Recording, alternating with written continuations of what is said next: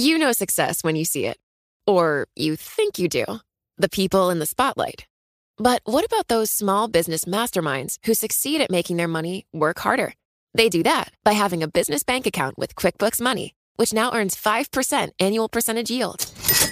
Making your money work as hard as you do? That's how you business differently. Learn more about QuickBooks Money at quickbooks.com/5APY. Banking services provided by Green Dot Bank. Member FDIC. Only funds and envelopes earn APY. APY can change at any time. What could you do if your data was working for you and not against you? With Bloomberg delivering enterprise data directly to your systems, you get easy access to the details you want, optimized for higher-level analysis, and financial data experts committed to helping you maximize your every move. Our data is made for more, so you can show the world what you're made of. Visit Bloomberg.com/enterprise data to learn more.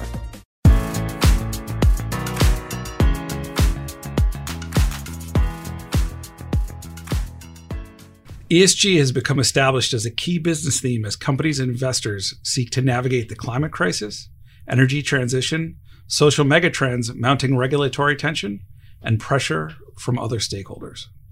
The rapidly evolving landscape has become inundated with acronyms, buzzwords, and lingo, and we aim to break these down with industry experts.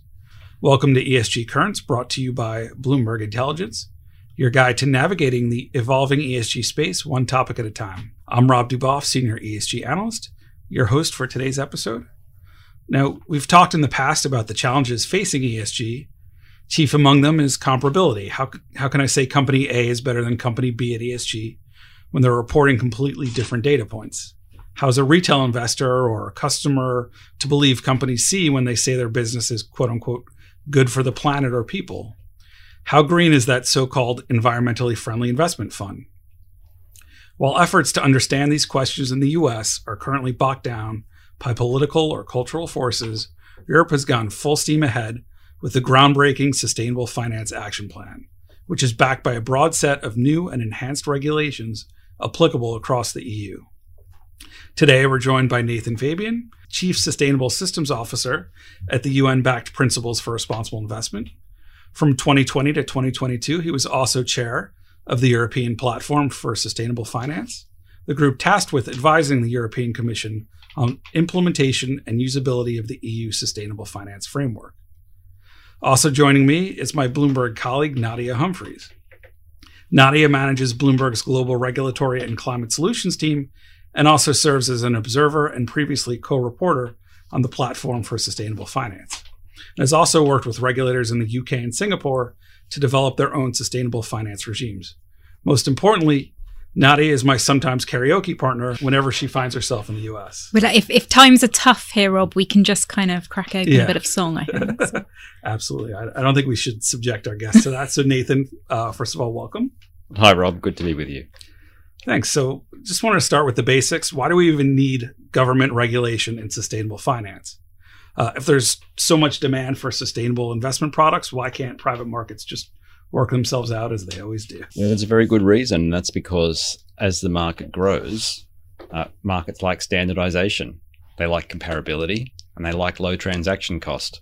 So the best thing to do is just to make some clear rules, ideally as simple as possible, so that everyone can use them. And referring to your opening, you know whether company B or company C is making the same claim or it's different, and the same then flows through to the financial products and the investment options. So really, if you want scale and you want to do it quite quickly, which we have to do on our environmental challenges, then you need some standards to do it. So maybe briefly explain for us Americans, what is the EU Platform on Sustainable Finance? So it's a group of experts, and their job is to identify how, say, goals in the Paris Climate Agreement or the biodiversity global framework translate into performance standards for individual economic activities. So if I'm trying to reduce emissions consistent with the 1.5 degree warming target, how many emissions can I have for each kilowatt hour of energy, or for each ton of cement or steel? And so it's a simple benchmark that brings these very big and diffuse global goals into quite discrete packages that allow markets to respond to them. Great. So you did mention simplicity, and unfortunately, every time I talk to Nadia, it's not such a simple conversation. I hear taxo, CSRD, SFDR. Can you help us unpack what some of these things are? Yeah, it's actually is quite simple. So the CSRD is corporate disclosures. The SFDR is for financial product disclosures, and the taxonomy is an environmental benchmark that you can use in both. So the corporate disclosure framework has been around for years. The Europeans have been building on it. They used to call it something like non-financial, which was not really the purpose I think they were going for originally. And that's maybe why there's the name change. But what they've realized is if you want capital markets and real economy activities to align around climate goals, then you need all these three elements of the framework to line up. And so we've got a corporate, a financial, and an environmental benchmark in the taxonomy. Great. I guess maybe more, this might be kind of technical, but in the US, certainly, you have the Securities Exchange Commission sets a rule. It kind of applies to all federal markets, but the EU is obviously a group of multiple countries. So how do you get all these different countries with maybe different national interests to sign up?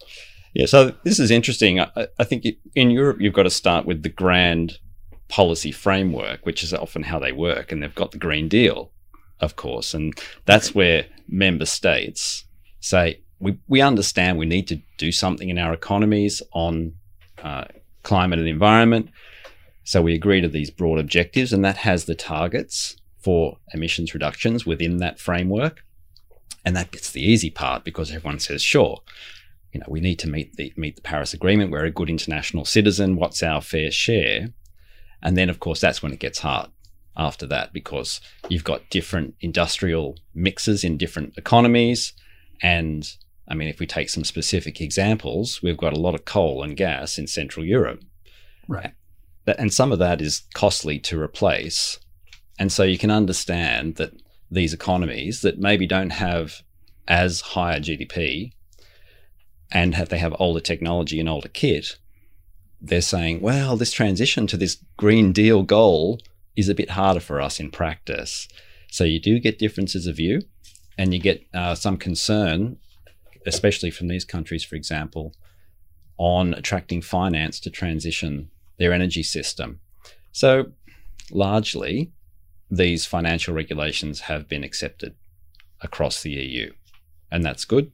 It is a federated policy instrument, as in everyone is supposed to adopt it. But there's some argument at the margin on the implementation, and this is why you see a little bit of watering down in some of the regulations to deal with these political tensions. So Nathan, you kind of have a role that's broader than just the EU, right? So people are often leaning on you to give advice, building their own regulatory framework. So they're kind of pieces of the EU that you think lend themselves really well internationally, and are there pieces of the EU that kind of with hindsight, maybe you would have chosen to do differently or in a different order? Yeah, so if we look at the taxonomy, it comes from a very basic idea, and that is if you want to meet targets that are global and one single target, you need to translate that into something meaningful for your economic activities. So that idea is actually pretty logical and unarguable. And I'd say that's why we've now got over 40 taxonomies around the world. Admittedly, some variation in the format of the implementation, but that's fine. So Europe is establishing that an environmental benchmark is a meaningful part of a financial architecture or financial system because investors need it. Basically, they need a benchmark to compare to. So that was a good innovation and a good step in the European framework, even though it takes a while to implement it. So that was a really good start. But the things that Europe didn't do so well was they mixed up or got a bit muddled on the idea of labels for financial products and then disclosures in the SFDR or the disclosure framework. And so the market was a bit unsure about how to react to that. And so that's why there's been a lot of criticism of the SFDR and the Article 8, Article 9 categorizations. And the Commission is planning to consult on how it should revise that. So even Europe knows it's still got work to do. So there's been positives and negatives. One of the other great things I think in Europe is that there is a recognition that financial advisors And in the packaging of financial products, there has to be a clear validation of an environmental claim. So this, to me, is one of the pillars of a transparent, trusting financial framework on sustainability. Back to your comments, Rob, at the opening. So they've done that really well. And so other countries can learn from that as well. But it's interesting to see the UK and the US choosing the labelling approach first, where I think the EU, when you speak to them, would argue that there's a disclosure regulation. The market has chosen that as a labelling regime. It is not itself a labelling regime. What are your observations on that approach? Yeah, so the US example is quite interesting. And I think that the SEC and the participants in the debate here found that there's so many different interpretations of simple words. Mm-hmm. And it's actually pretty hard to convey a lot of useful information just through fund names, for example. Nonetheless, you can understand why this kind of greenwashing, don't overstep idea was the starting point, and it's within the SEC's mandate. But I think they've learned that unless you've got some detail behind that can act as a benchmark, you actually don't get too far just with fund names. It's a starting point, but it's not far enough. I think in the UK, the UK is a really interesting market, very sophisticated financial regulation market, largely progressive financial community in terms of embracing economic transition on sustainability. So they're prepared to try out lots of things. And they've also got the advantage of being a fast follower on Europe. So you can avoid some of the worst difficulties or crunch points that they were found in Europe. But at the same time, they've been able to take all the best parts of the framework. And so the work that I think the UK is doing on labelling is the most sophisticated we've seen globally, and it has the benefit of learning from Europe. Yeah, I think that's definitely true. If I reflect a little on the EU myself, I think this concept of a single number to represent the sustainable investment proportion of a given product is probably the downfall at the moment. People would like that single number to be calculated in a consistent way, as you rightly point out. And so if I'm a retail investor and I'm seeing a product and it's 80% sustainable and another product and it's 12% sustainable, I presume that the 80% is a better product, when in actual fact, the calculation behind those numbers is very different. And I think that typically when I speak to our client base is probably the thing they struggle with most from SFDR. I think there's kind of a tendency to just look for a simple number, whether it's a label or a score, and just say, get back to my original example, company A is bigger than company B, when actually it's a discussion. I mean, the markets are not, I used to be a former sell-side analyst. You can't just say this stock is always going to do better no matter what. I mean, there's certain conditions in which, some companies are just better positioned than others, and understanding the risks and opportunities and how those might translate over time. And I think that's why we need, I hope you would agree that that's really why we need the standardization, that people can do that analysis, not to give them the answer, but to help them answer the question. Yeah, it's a really good point. And if you look at the way financial regulation is set up, it does not assume that the end client or the end user of the financial product is an expert financial analyst. That's the role of the fiduciary and the analysts who are bringing those products and advice to market. It's the same with the environmental trends and the implications of the science for sectors. We still need experts in the system, and they've got to form a view. And what we're really trying to do is give them a set of comparable tools that they can use to form that view and make that recommendation. And I think the implication for us, especially, on both the buy and the sell side, is we are having to introduce a layer of expertise into our professional roles so that we can serve our clients on the types of challenges that are going to influence our calls in future. And that's really our job as financial professionals. So moving kind of past the EU, we mentioned other, I think you said 40 taxonomies. If everyone wants their own way to standardize, doesn't that kind of defeat the purpose?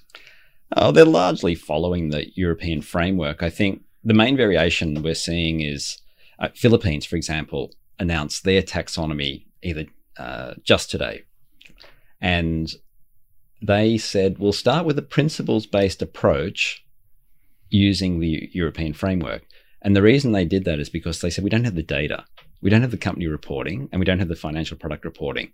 So it's a bit pointless having quite clear metrics and performance benchmarks because we're just not going to be able to use them. So let's adopt the ideas. Let's have a principles-based best efforts approach, and then we'll develop it over time. So I think that's really one of the main tensions and variations we're seeing when these 40 countries adopt. It's how close are they to having something they can bed down with data and reporting, and even Europe has struggled, through to, well, how much do we want to adopt the ideas and then build over time? And that's a reasonable spectrum, but we're not seeing differences of view on the underlying science, for example. And often there's a dispute to say, well, I should just be able to decide whether I think climate change is real and whether this is a real trend and whether economies are really going to transition. So, well, it's not really so much up for debate anymore. We're just looking at designing the right kind of tools that can help. And if countries do that at different speeds and different levels of depth, well, that's totally fine. I think, Nathan, sitting and advising some of these groups myself, you're quite right. Like, the first question is, should we copy and paste the EU? And then if not, what's the value of deviating kind of for those that would need to use this as a tool? The thing that concerns me a little, though, in advising these groups is there's no central principles-based framework that says, look, these things can be equivalent. So when you're designing one and you're making decisions about how much to deviate from one another, there's always this concern and an unwritten rule that it's not foreseen as equivalent. So an EU investor couldn't use your Philippines-based taxonomy disclosure for a company they're choosing to invest in. And that's a problem because then that Philippines-based company has got an obligation under the EU to report the EU taxonomy for the investor to attract that capital. And so to Rob's point, these things could become very complicated where in order to attract the capital from the international markets you want to attract, you have to report in their domestic taxonomy rather than your own. Have you thought of any ways in which that could be kind of better tackled at the point of implementing these? Yeah, so we know we've got an effort to streamline international taxonomies, and that's going to be, I'd say, take several years to work through. It's not unusual for one big market to set a regulatory norm. We've seen the Europeans do it quite often. So I think we've still got a baseline there. I think in practice, you'll get a lot of investors and countries saying, well, here's our approach to meet our disclosure obligations. And there'll be a secondary check. Someone will say, oh, and how does this go against Europe?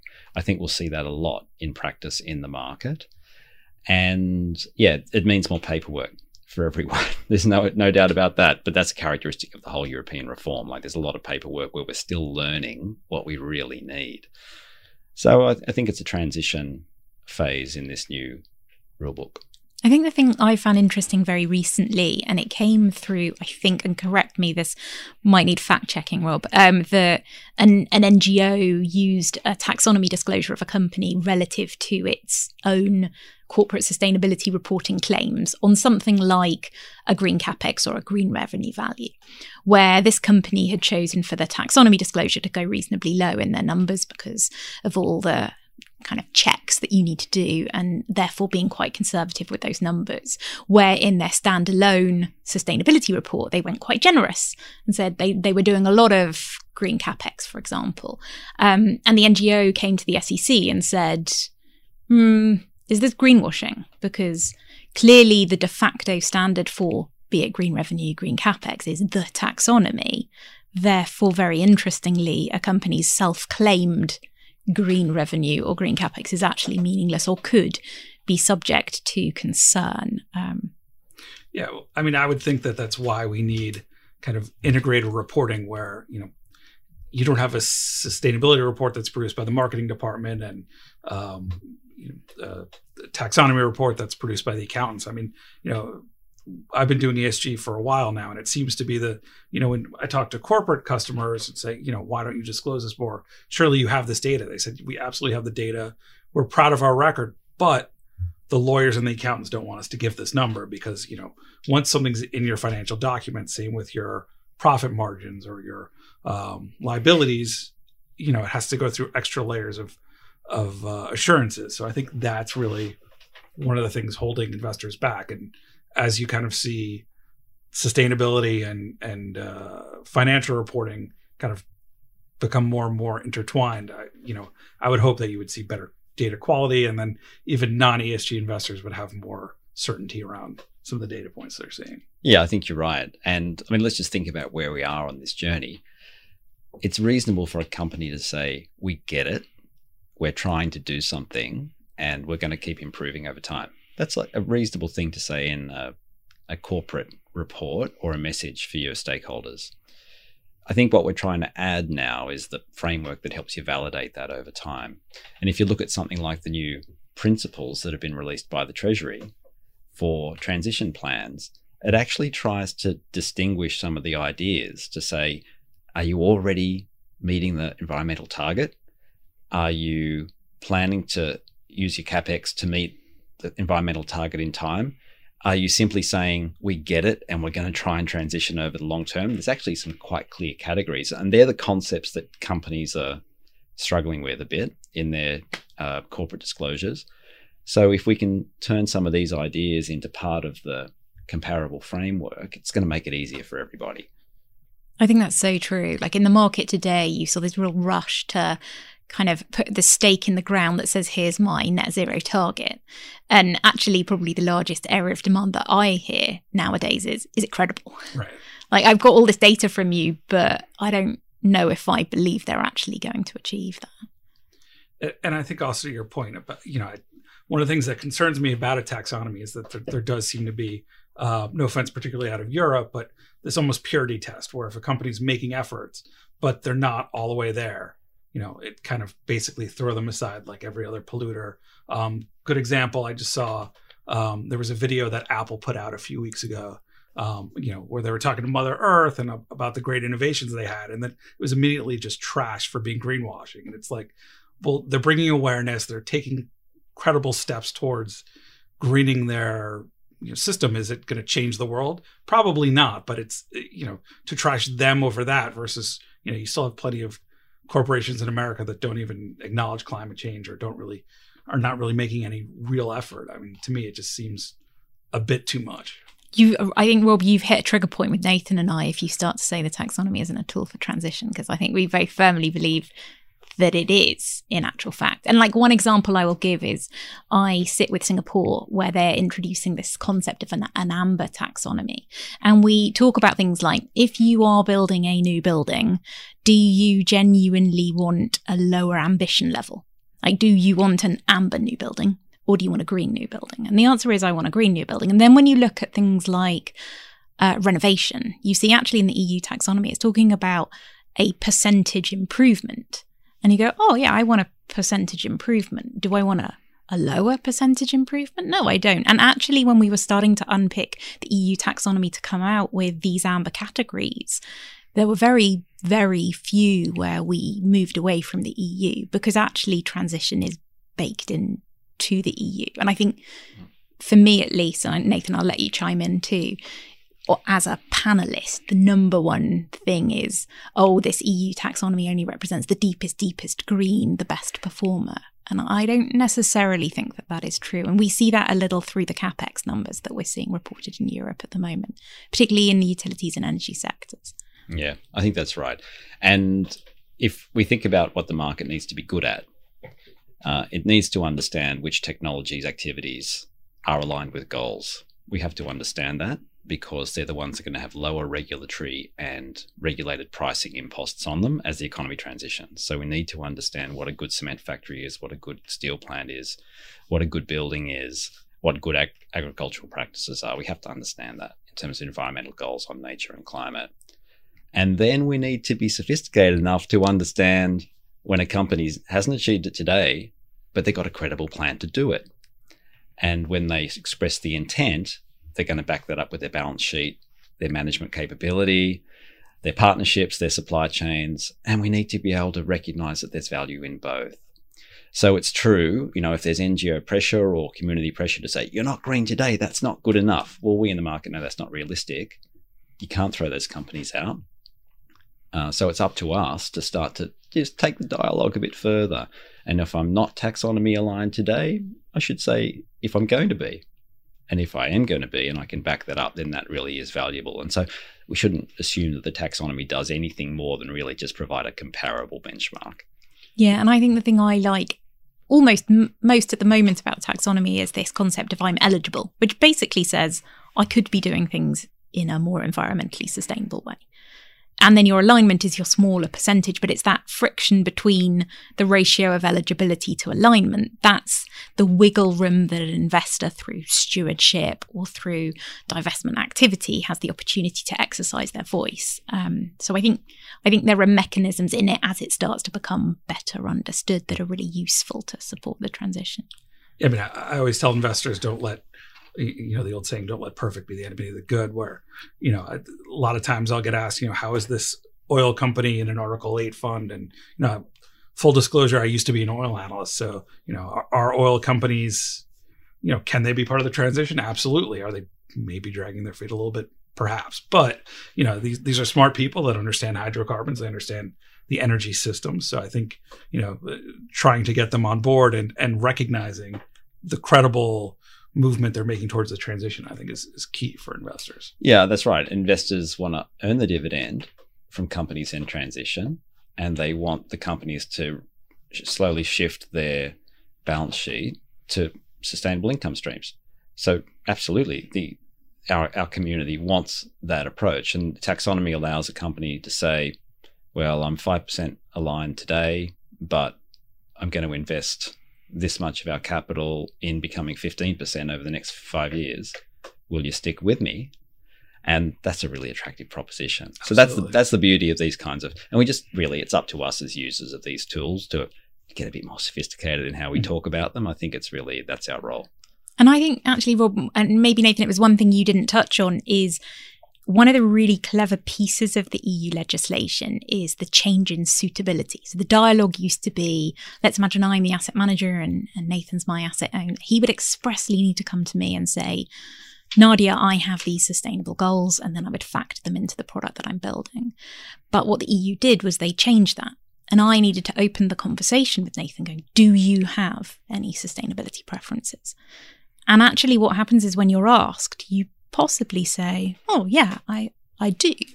Now, one problem that's resulted from that is the retail consumer might be going, yeah, this green taxonomy, I want like 75% green in my fund, which right now is not realistic or achievable. So there's a little bit of a rub in consumer expectation relative to what a manager is capable of delivering. But actually that change in narrative, I think, is a really healthy thing to start to grow more sustainable products. I think there was a recent Bloomberg piece on how Article 6, so the non-ESG brand of fund, isn't really sellable in Europe anymore. That actually the majority of AUM is starting to tilt to the Article 8 and 9, so the greener products, and certainly the flows you're seeing trend in that way too.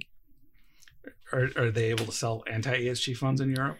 I don't think we've caught that cold yet. No, I mean, I'll give this to your point about kind of investor preferences. I think, one of the pushbacks you hear from the anti-ESG politicians is that, do shareholders know what they're signing up for? And, that's one thing I will agree with them on, that there should be full disclosure. There should be, investors should say, do you want this? Are you, I think they want to pitch it as like ESG is always going to lose you money. So are you okay losing money? Which obviously we know is a false dynamic. But I think absolutely that, no investor should be caught off guard about what is in their portfolio.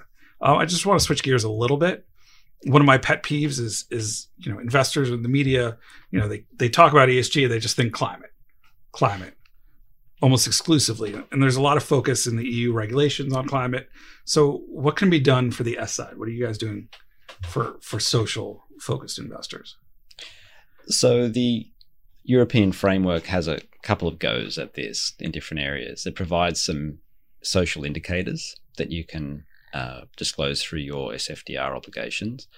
And it has some minimum safeguards in the taxonomy, which basically relate to the OECD guidelines on multilateral institutions. And that's based on the human rights framework. So the human rights framework is actually very wide. It involves the way you deal with your workforces, the way you deal with your local communities around your business. And these are basic principles that we're trying to now incorporate into the sustainable finance framework. So I mean, it comes as a surprise sometimes to people, but we've had that international social framework for 60 years, longer actually. It's the climate framework kind of developed over the last 2 to 3 decades. And now we're trying to develop the nature framework in the last 3 to 4 or 5 years. So there's actually a lot we can draw on for the social metrics and social criteria. A lot of them have been measured by governments, by NGO community, and some investors for decades, frankly. And it's just a case of bringing them in a useful way into these disclosure obligations. So I know the investors we talk to, they're really interested in supply chains and human rights. They're really interested in workplaces. They're interested in diversity and how that leads to companies' productivity and decision making. And you know what? We've got a lot of data on these things now. I guess one of the questions that follow up on this, the whole supply chain, human rights, obviously it's something that investors always care about, but as supply chains get more global and you're dealing with a lot of local vendors, throughout the globe, it seems to me there's we've heard about the CS, what is it, the CSDDD or triple D. Is it almost, obviously there's motivation to disclose, but is it kind of going too far? Is it too costly maybe for these small community farmers, for example, to have to report into the EU regulatory framework? Yeah, I think it's really challenging. There's no question it is. I think the way we've got to think as investors in OECD markets, in corporations that basically have OECD customers, is what are the expectations of the users and the financial supply chain around that business model? And frankly, it's not the local government in the emerging economy. Right. So we've got to be a bit clear about who we're serving with our products and our investments. And that's a set of expectations we've got to see if we can follow through in those investment supply chains. So that's the reason for doing it. Does that make the data available? No, it doesn't necessarily. And so we're going to have to try and build up that framework over time. But I think the interesting idea or the harder idea about the CSDDD is the idea that if you find that there's a problem in the supply chain, you've got to take some action on it. So the data is really only the first step. Mm-hmm. This kind of remedying the problems in the supply chain, and for an investor to engage on that, that's an extra level of stewardship and dialogue between the investor and the company. That is just another example of how we're going to have to increase our investment as an investment community or the holders of long-term assets, how we're going to increase our capacity on stewardship and dialogue with the companies we hold to help them work through these things. And this can't be gotcha moments. It's not going to work. Right. If you find a problem, because there's a bit of a disincentive there, right? The investors have to be patient. They have to try and support the companies to step their own path out. And we're going to have to take time. So if companies therefore are saying, yeah, I get it, I'm going to start looking, I'm probably going to find some problems, but let's try and get the data and work through it. Frankly, that's the kind of response we want. Yeah, the main problems I think we had when debating things like minimum social safeguards under the taxonomy being a divestment signal was exactly that problem, where you actually don't want divestment from social issues. And if you do look deeply into the supply chain of large listed corporates, you probably do have 1 or 2 problems, and you don't want this process of cover up, because otherwise that would be a signal to divest. So actually encouraging companies to do a social supply chain audit and uncover and be clear where they have issues and have time-bound remediation plans makes a lot of sense, because social issues are context specific, not company specific. And so you're going to get better longer term outcomes if you take that approach. Just wrapping up then, what are the other big challenges, we haven't really talked about, or maybe the world isn't focused enough on, that investors need to start really paying attention to? Yeah, so on climate, I'll be very brief because we talk about it all the time, but we have to face into the idea that we might overshoot 1.5. And if we do, we're going to have increased unpredictability in climate systems, and we're going to have much more cost for drawdown and storage of greenhouse gases. So we need to start working that into our scenario planning. Then one dimension of that is the interplay of nature and climate. So our land use prognosis, when we're going over 1.5 a little and having to come back, is that the way we deal with forestry, the way we deal with food production, and all of those supply chains actually transforms. And so there's big investment questions around that. And then to make it even more complex, you've got to start to overlay all of the sort of community dependency on some of these natural resources. And to me, climate transition has always been a people problem, people question. How do you deal with the communities that are affected by the industries that are polluting and their livelihoods? And so we start to accelerate some of those social context questions that we just talked about. So I won't, try and sensationalize to say, there's a really big issue we've all missed here. It's more of a question of how do these issues link up? And then how do you transform an economy when you've got to pull lots of levers at the same time? And what's the role of the institutional investor in that? So that's what I'll leave you was the thing we've got to watch out for most. Nadia. Look, I can't top that. That was a brilliant answer from Nathan there. Okay, final wrap-up question. We're in a room with microphones, screens, top karaoke song. You're not allowed to say Linkin Park. But that's our song. No, for sure. I'm a big fan of Linkin Park with you, Rob, particularly. Yeah. Absolutely. And Nathan? I'm a fan of The King. For me, it's Blue Suede Shoes. Oh, nice one. Beautiful. Well, great. Thanks very much for stopping by, both of you. For our listeners, if you want to continue to read more about ESG regulation, the EU taxonomy, check out BI ESG to see some of the work that Nadia and her team have built to help investors wade through this stuff. Definitely go to ESG Go on the Bloomberg terminal. Thank you very much for joining us.